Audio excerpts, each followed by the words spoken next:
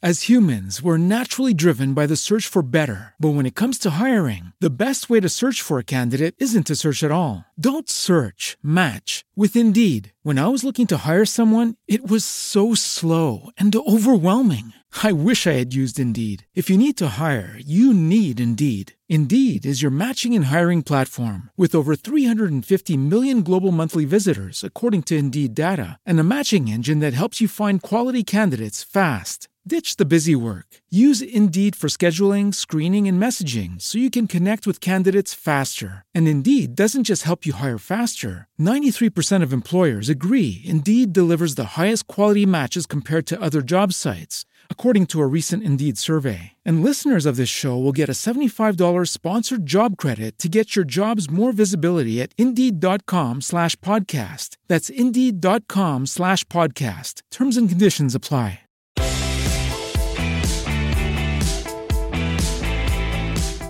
Hey guys, it's Sean O'Connell, the managing editor at Cinema Blend and co-host of the Real Blend podcast, here to introduce you guys to a bonus episode of the show. We were able to get co-directors Scott Beck and Brian Woods on the program so that they can talk about their new film, 65. You've probably seen the trailer for this one at this point. It's science fiction. It stars Adam Driver and Ariana Greenblatt.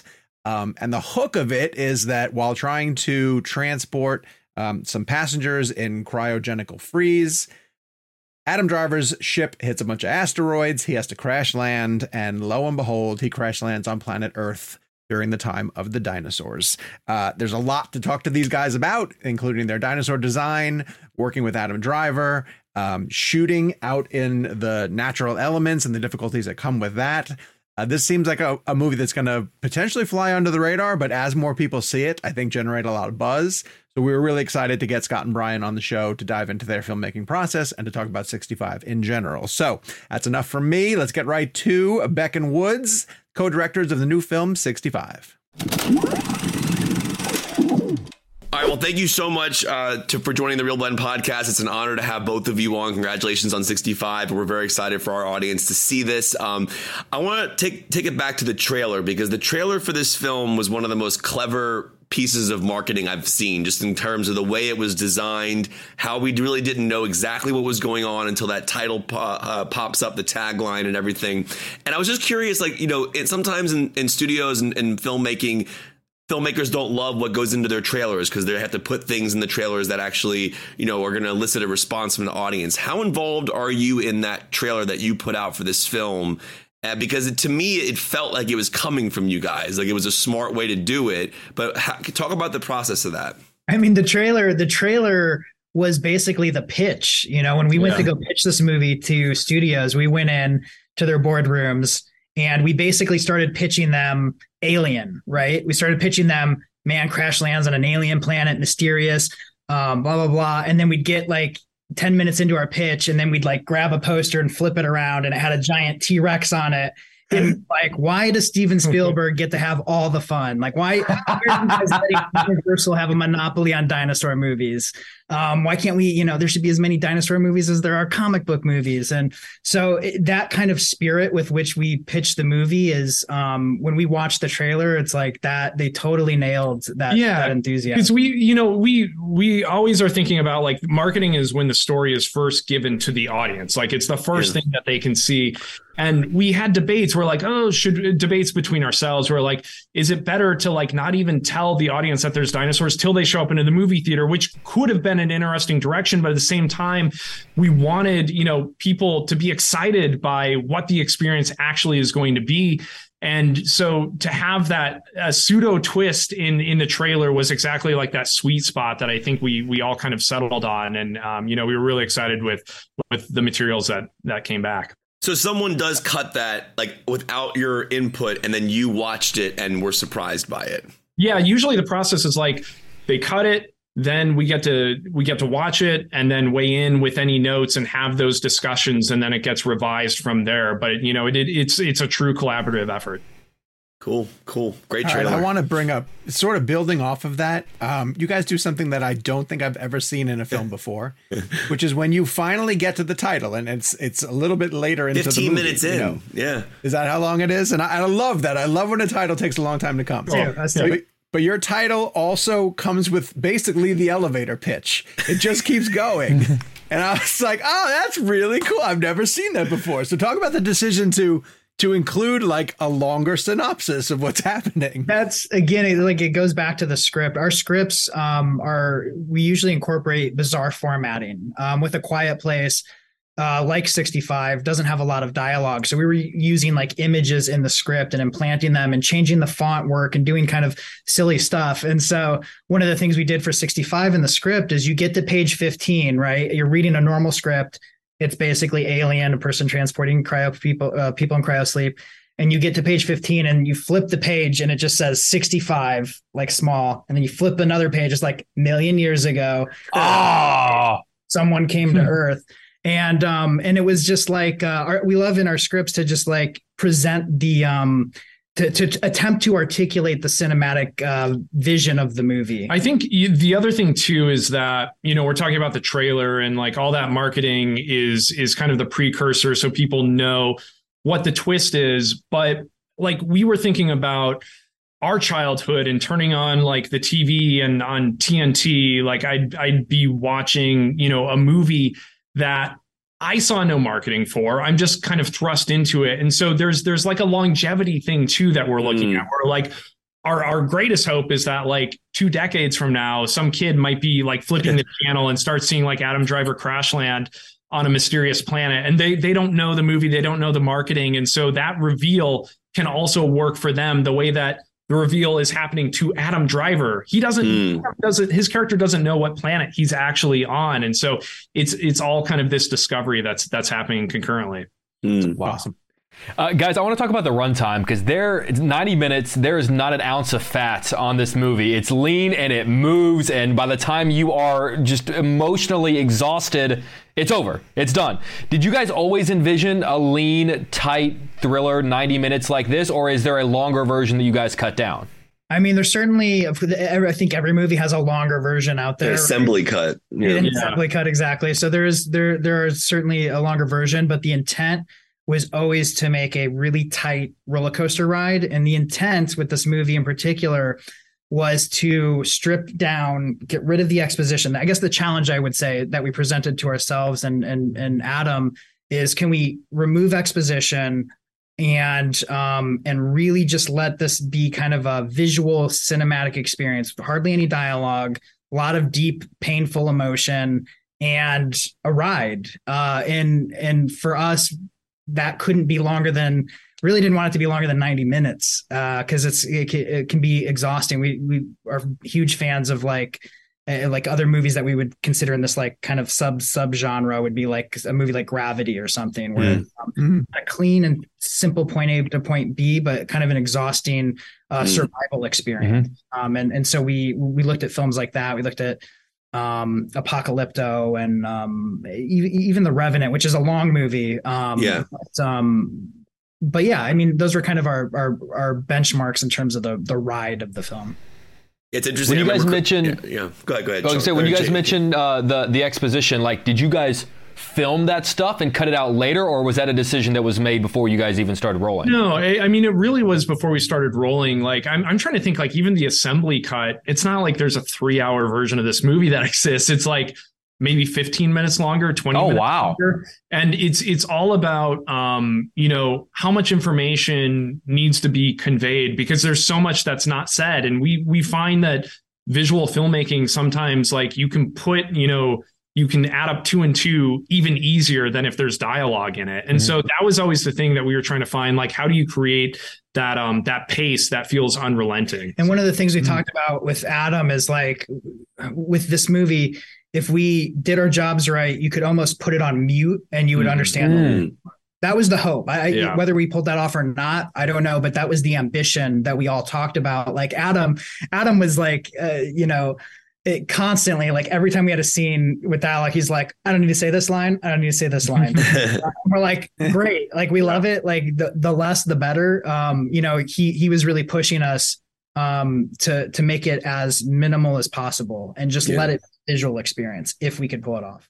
And all the while, Sony is like, yes, 90 minutes, yes, extra run times. Yeah, the way you talked about the exhausting nature of a film that goes past a certain timeline is the way Chris Nolan talked about Dunkirk. Because I think Dunkirk was like 100 minutes, and it was like lean, and like he knew when the audience would finally just be exhausted by it. I want to go back a little bit in your history, because with Blue Box Films and University of Iowa, your story is absolutely incredible. It really is, to sit here and we're talking about a massive budget film for Sony. We're on a film podcast. We're talking about movie making.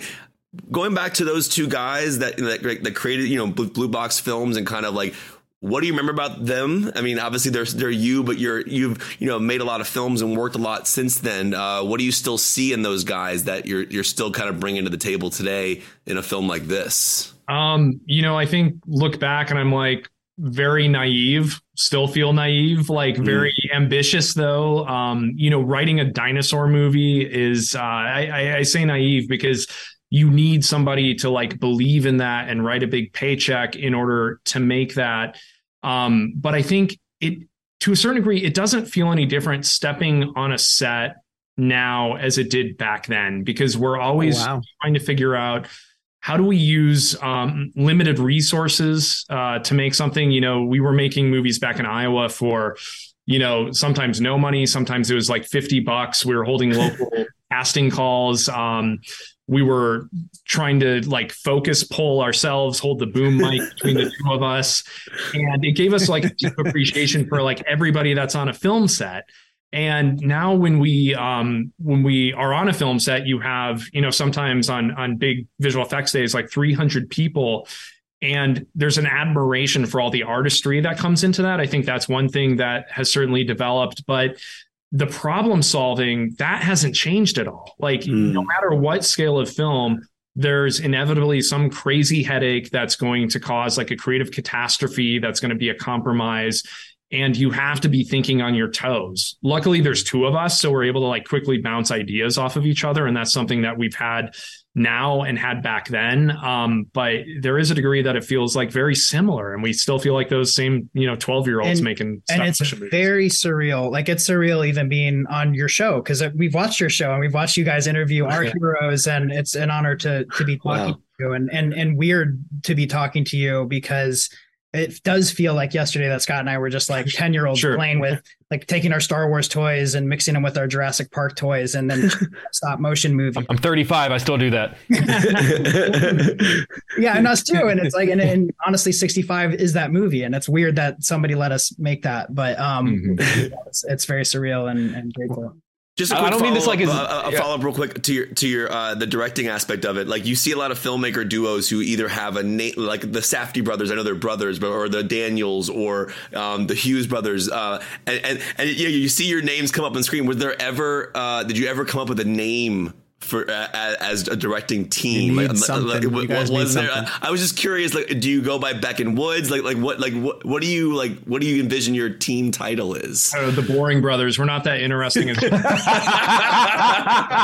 Boring Brothers. Yeah, I don't know. It was always Beck and Woods. We never. I think Beck and Woods sounds cool, man. I was just wondering if there was ever like if you guys ever had an idea for like the Daniels, or I was just curious if you guys ever had anything like that. No, I mean, the closest we had was the Blue Box. What we used to call our production company was Blue Box Films, and then people kept being like, "Well, what does it mean?" And they're like, "We came up with that name when we were like 15 years old, so we were like, it just sounds cool," and we were like, "That sounds so superficial." All right, I have to ask about this because we get to the end of the credits, and you guys have 4 credited actors, right? And if I believe it's correct, 19 stunt people. How is that possible? How can you have almost 4 times as many stunt people? Well, there's what's weird? Like that seems particularly ridiculous considering Adam legitimately did all of his own stunts, and Ariana practically did also, because she's she always wanted to be involved. Yeah, we had some dead passengers here and there that had to be like rigged up in trees, for instance. Okay. It was such a pared down cast that was actually really welcoming. We had done a small independent film called Haunt that had like 6 main cast members and then 6 villains. And just from a technical standpoint, like trying to like move the camera around and keep everybody in frame was like just a logistical nightmare and creative nightmare. And so it was really fun to like pare it down to the bare necessities. And sometimes we would just be working with Adam, and he'd be this man of like isolation in the frame. And it was just so fulfilling to be able to like workshop each scene, like, you know, 1-on-1 or 2-on-1 in our case, and just really have the time to distill like what's the purpose of this scene, and almost approach it like theater, even though it's ostensibly like it's a cinematic movie that's about dinosaurs. This episode of Real Blend is brought to you by Marvel Strike Force. Marvel Strike Force is a mobile squad RPG that allows you to battle with your favorite team of superheroes and supervillains in a fight to save the universe against threats like Doctor Doom and Apocalypse. Power up your favorite characters and build a team to complete missions, unlock gear and other resources, and even challenge other players in PvP modes such as Alliance War and Arena. New ways to battle with your roster are released regularly, and the meta is constantly evolving. And now you can sign on for Marvel Strike Force's new Deadpool Anniversary event in order to receive a generous gift containing character shards, an Anniversary Diamond Orb, gear, and other great items. Better yet, each week during the Deadpool Anniversary, players can complete events and receive even more special rewards and skins. If you want to get in on all the fun of Marvel Strike Force, be sure to use our promo code MAXPOOL, that's MAXPOOL, and thank you to Marvel Strike Force for supporting the show. As humans, we're naturally driven by the search for better. But when it comes to hiring, the best way to search for a candidate isn't to search at all. Don't search, match with Indeed. When I was looking to hire someone, it was so slow and overwhelming. I wish I had used Indeed. If you need to hire, you need Indeed. Indeed is your matching and hiring platform with over 350 million global monthly visitors, according to Indeed data, and a matching engine that helps you find quality candidates fast. Ditch the busy work. Use Indeed for scheduling, screening, and messaging so you can connect with candidates faster. And Indeed doesn't just help you hire faster. 93% of employers agree Indeed delivers the highest quality matches compared to other job sites, according to a recent Indeed survey. And listeners of this show will get a $75 sponsored job credit to get your jobs more visibility at Indeed.com/podcast. That's Indeed.com/podcast. Terms and conditions apply. You guys mentioned Quiet Place. I'm curious because I don't really know the in and outs of like how movies, you know, specifically get made from I'm a filmmaking fan. I love the way movies are made, but the business side of it and the way things get sold and where they end up.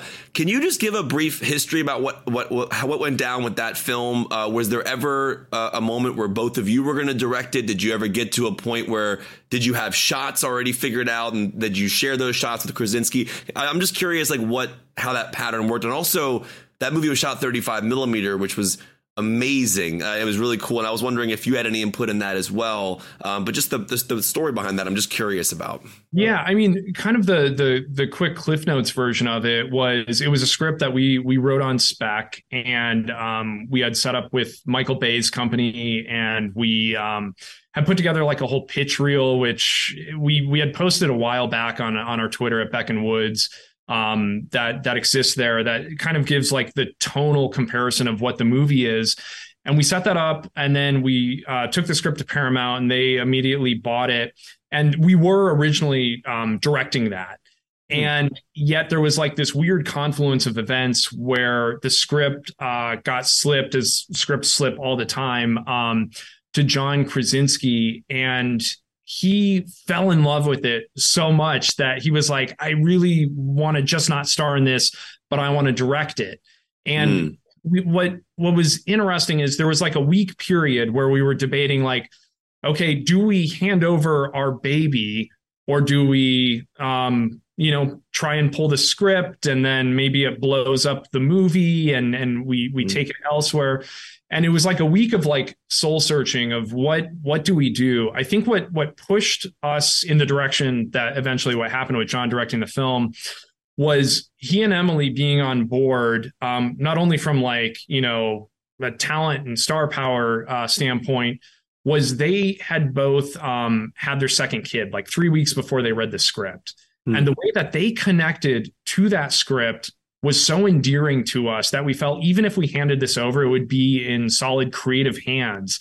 And Paramount was giving, we were doing like rewrites for Paramount, but the rewrites were never about like add in more dialogue, add in more exposition. So we felt even from the studio standpoint, they were really trying to preserve the spirit of that film. And so when we watch that film to this day, we still feel like an incredible love and passion for it. Even though we didn't direct it, it is so much the spirit of what we were going to set out to make that, it became this pleasant experience of a movie going the right way instead of what usually happens. Your script gets taken and then it just gets completely transformed to something entirely different. But it definitely was an interesting point in our career, to say the least. That we were mostly just confused because they were like, John handed the script to Emily Blunt and she read it immediately and wants to do it, and we were like, they were hanging out, like they were just at coffee. We didn't know that they were just like, what are you talking about? Like they just were. All famous people just hang out at all times. They share scripts. They're constantly sharing scripts with each other.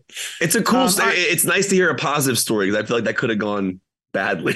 Like it could have, So we are all enormous Stephen King fans, and I will be remiss if I don't bring up the work you guys are doing on Boogeyman. And I want to get specifically into the weeds on this. On this story, because I heard this and I want you guys to clarify it, that it initially was supposed to go to Hulu, but it received such positive reviews that Fox was like, this thing's going to theaters. Like, that happened. And how do you feel when that happens? And because that's unbelievable. You're talking to two guys we're building a movie theater in our hometown, where we grew up in Iowa right now. We're building. Are you really? Yeah. It's a two screener with a rooftop screen platform, and it's called The Last Picture House because we're like, if we're the last theater standing, we're happy to be that one. But it's just the same. Wow. I love you guys even more now. That's fantastic. That's amazing. Gosh. We love movie theaters so much. We love the experience of going to the theater. And so when we first wrote Boogeyman, it was intended as a theatrical movie, and then of course, like the merger happened with Disney and buying Fox, and it went through all this stuff. And then it was when they greenlit the movie, it was clear this is going to Hulu, and we all had to like sign a addendum to our contract to make that happen. And it was kind of disappointing because we're like, man, horror is like so fun. You'd love to see it with an audience and watch people like Prey. That happened to Prey also. And exactly. I know. Could you imagine Prey at a theater? Oh my God. I got to see Prey at the Arrow, and it was so wonderful. And I'm so sad that other people didn't get to experience it that way. But yeah, so Boogeyman, they started screening the movie once it was finished, and it really started playing through the roof, and it really played the audience like a piano. And it was also Stephen King himself who was kind of like advocating behind the scenes and basically saying like, yeah, my feedback on the film is I don't understand why it's not in movie theaters. And so thank goodness 20th turned around and decided to put it out in theaters. Can I ask a quick, like, how are you guys using, because I saw the trailer that came out recently. It seems like you're using David Dastmalchian in a different way. Can you talk about that I mean, the challenge, I'll talk about it like from the challenge of even adapting the short story, because it is a short story. It's like 11 or 12 pages long. And it takes place in a psychiatrist's office where a man, Lester Billings, walks in and he, basically is saying the boogeyman killed all three of my children. And the fun of this project was using that as a launching point and then creating a story from whole cloth, but that still, would be the voice of Stephen King, because it is Stephen King's The Boogeyman. And David, is in the movie playing the part of Lester Billings, which to us is a chilling character. It's a chilling portrayal that is that he lends so much weight and authenticity to. So he's one of our favorite actors. I feel like people see him primarily as a character actor, but as far as I'm concerned, he could be a leading man as well. His versatility, as far as I know, knows no bounds. So yeah, I think he's eventually going to get the Cillian Murphy treatment where he's going to have the Oppenheimer moment, because like his career feels similar to that. I mean, obviously we saw Cillian leading 28 Days Later and things like that, but I feel like that's going to happen for David. David's been crushing it. Go ahead, Jake. No, I was just going to say, every kid grows up, because I want to swing back to 65 for a second, because every kid grows up basically loving dinosaurs. But one of the benefits of being kind of around my age was if you were 5 years old in 1993 and you loved dinosaurs and then fucking Jurassic Park came out, it was the greatest thing in the world. So much of my perception of dinosaurs and dinosaurs within pop culture is molded by Spielberg's film. So I'm sort of curious, as filmmakers, whenever you guys are going to start crafting sort of a dinosaur movie, do you look at something like Jurassic Park and go, well, X, Y, and Z are so embedded in our psyche that we just can't do that we have to do something completely different? Yeah, absolutely. I mean, some of the iconography from Jurassic Park, whether it's like, ripples in the water or whatnot, like you want to avoid that as much as possible. Now it's a huge shadow to kind of live beneath. And so I think for us, we were, simultaneously acknowledging Jurassic Park, but also trying to find like crazy left of center comps, and some of these will sound like probably really insane, but like Y Tu Mamá También, like this road movie. Love this. There's this undercurrent of there's a conflict that you discover, and there's a reveal at the end, and there's this sense of like mourning and grief. And so looking at movies like that, helped inform us like, what's the aesthetic? We kept saying that 65 is for us personally approaching it like a blend of Roland Emmerich with Terrence Malick, where there's that nice. I thought I saw some Chivo shots in there. I'm like, what's going on? I was like, what's going on? And I think for us, it was, like you can have this roller coaster ride, but there's like a couple moments throughout the movie that kind of stop the movie for a moment, and it just steeps itself in, character and these moments between Adam and Ariana's character. And we feel like otherwise you probably wouldn't see those in like a Jurassic Park or Jurassic World movie. So that was always, we were trying to oscillate like the tone and find the perfect blend between our sensibilities, which really do span the gamut from Michael Bay to Francois Truffaut to like Jacques Tati. Well, there was such a great moment I was telling the guys before we hopped on where I don't want to give anything away, but it basically uses sort of like this kind of hologram of Adam and another dinosaur to show a fight that we're not seeing. And it just like, whenever I saw that, I was just like, oh yes, because I felt like any other filmmakers would have shown us a fight that we've seen 10,000 times, but you showed us that maybe that fight's happening, but we're going to present it to you in a really cool, unique way that you've never. And I just felt like there were so many moments like that in the film that I appreciated so much, because it just sort of felt like we know what you've seen before and we're not going to give you that, which is one of the reasons I love this movie so much. I'm so glad that you liked that moment. That means a lot to us, especially because like that was a scene we had to fight for, that like people wanted to take out of the movie, and we're like, no, like this is no, that's it. That's why so cool. That's let movie special. We'll come to your test screenings. We got you guys. Yeah, we need to call you guys next. Yeah, they're like, why do all the pages say that it's Terrence Malick meets Roland Emmerich? That's a very specific note. Wait, hold on. Does anyone in this room think that Terrence Malick has seen a Roland Emmerich movie? Because I don't think. I hope so. Because he said he's gone on record that Zoolander is one of his favorite films. Yeah. So I bet you these like serious filmmakers love the weirdest things you can think of. That's so great. The hologram, I mean, that was born from Brian and I just loving the mantra, and we tried employing this on A Quiet Place, like writing the script, that it's about what you don't see. It's using the power of suggestion, and the power of your imagination. And we knew the trick with the dinosaur film is you have to deliver the goods. You have to be able to show the dinosaurs, but there's other moments that we were trying to find ways to pull back and let things either exist off screen or exist in the shadows or exist in sound design, so that there was a power of the storytelling that you don't have to just have things lunge out right front and center throughout. The first time we see the T-Rex, which we don't even really get to see her, but the lightning strike, and I'm just like, oh yeah, like it just, restraint is an amazing thing, and I appreciate it. It was really cool. I'll get you guys out of here on this one. This is just going to be a quick nerdy question, but once he crash lands and we're in that swamp, I was getting like Star Wars, Luke, Yoda vibes and like that. And again, the only reason why that crossed my mind, well, visually speaking, but also Adam being from the Star Wars universe. Am I being a nerd by thinking that? Was that something that you had thought about, and the idea of like, I don't know, it just brought me back to that feeling I had when I first saw that scene in Star Wars. I also got Dagobah vibes. I definitely got Dagobah. And the creature and everything. So I was just curious, like, if that was intentional. No, it was. I mean, when we started researching Pangean Earth and because we were imagining a movie that kind of took place approximately Yellowstone 65 million years ago. We started doing research and oddly, Yellowstone was more of a swamp. And so this idea of swamp started like recurring. And all of a sudden, like our production designer, Kevin Nishioka, who we had found through his brilliant work on Tron and Avatar, and he had just done a brilliant design stuff. Like we just loved his taste. And it was him who he went to Louisiana. He looked at the swamp. He stood in the swamp and he called us and he's like, guys, like, I know we were thinking about, something else for this crash landing, but like we got Dagobah here. Like we got Dagobots right here. We're just like, joke to ourselves. We're like, what if this actually turned into like a covert Kylo Ren origin story? That like slowly change the script and deliver new sides to Adam, and slowly he's like, guys, not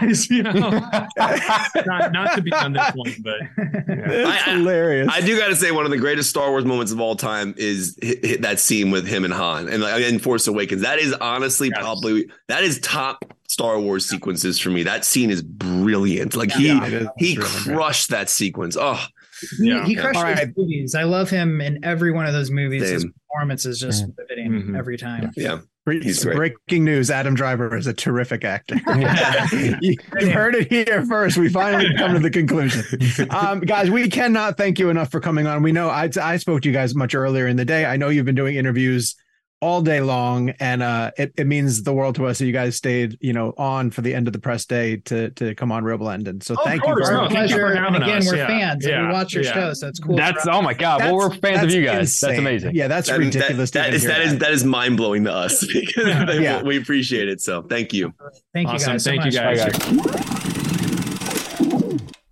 Thank you so much to Scott Beck and Brian Woods for coming on the show and talking about 65. It's funny, we're going to give our full reviews of the movie on the full episode that drops on Friday. But talking with Gabe before recording this, and we were talking about with this type of material, you either put someone like Ryan Reynolds in it and get certain tone, or you put Adam Driver in it and you get a different tone. And so you guys should know what to expect when going into it. But also just the fact that these guys were able to capture what they were out in the elements. I am not an outdoorsy guy, as I'm sure you guys would be able to guess. And so the shoot feels like a bit of a nightmare.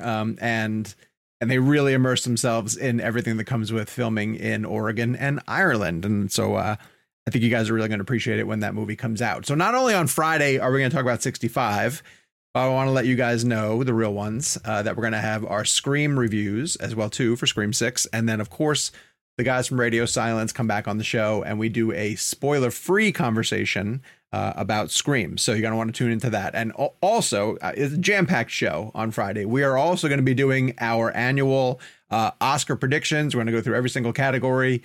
All three of us will give our choices for what we think are going to win. And then I know that there are stakes from some kind of bet in play, but at this point, I forget what the results are. It's usually something horrible for the people who lose. So make sure you tune in to Friday's show and listen to what we think is going to win the Oscars on Sunday. And then, of course, like I said, all those great reviews that are upcoming. To make sure that you don't miss anything, hit subscribe, turn on your notifications, and we'll be back on Friday with a full show of Real Blend.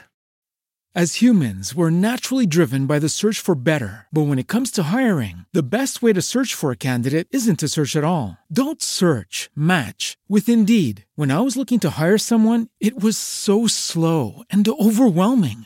I wish I had used Indeed. If you need to hire, you need Indeed. Indeed is your matching and hiring platform with over 350 million global monthly visitors, according to Indeed data, and a matching engine that helps you find quality candidates fast. Ditch the busy work. Use Indeed for scheduling, screening, and messaging so you can connect with candidates faster. And Indeed doesn't just help you hire faster. 93% of employers agree Indeed delivers the highest quality matches compared to other job sites, according to a recent Indeed survey. And listeners of this show will get a $75 sponsored job credit to get your jobs more visibility at Indeed.com/podcast. That's Indeed.com/podcast. Terms and conditions apply.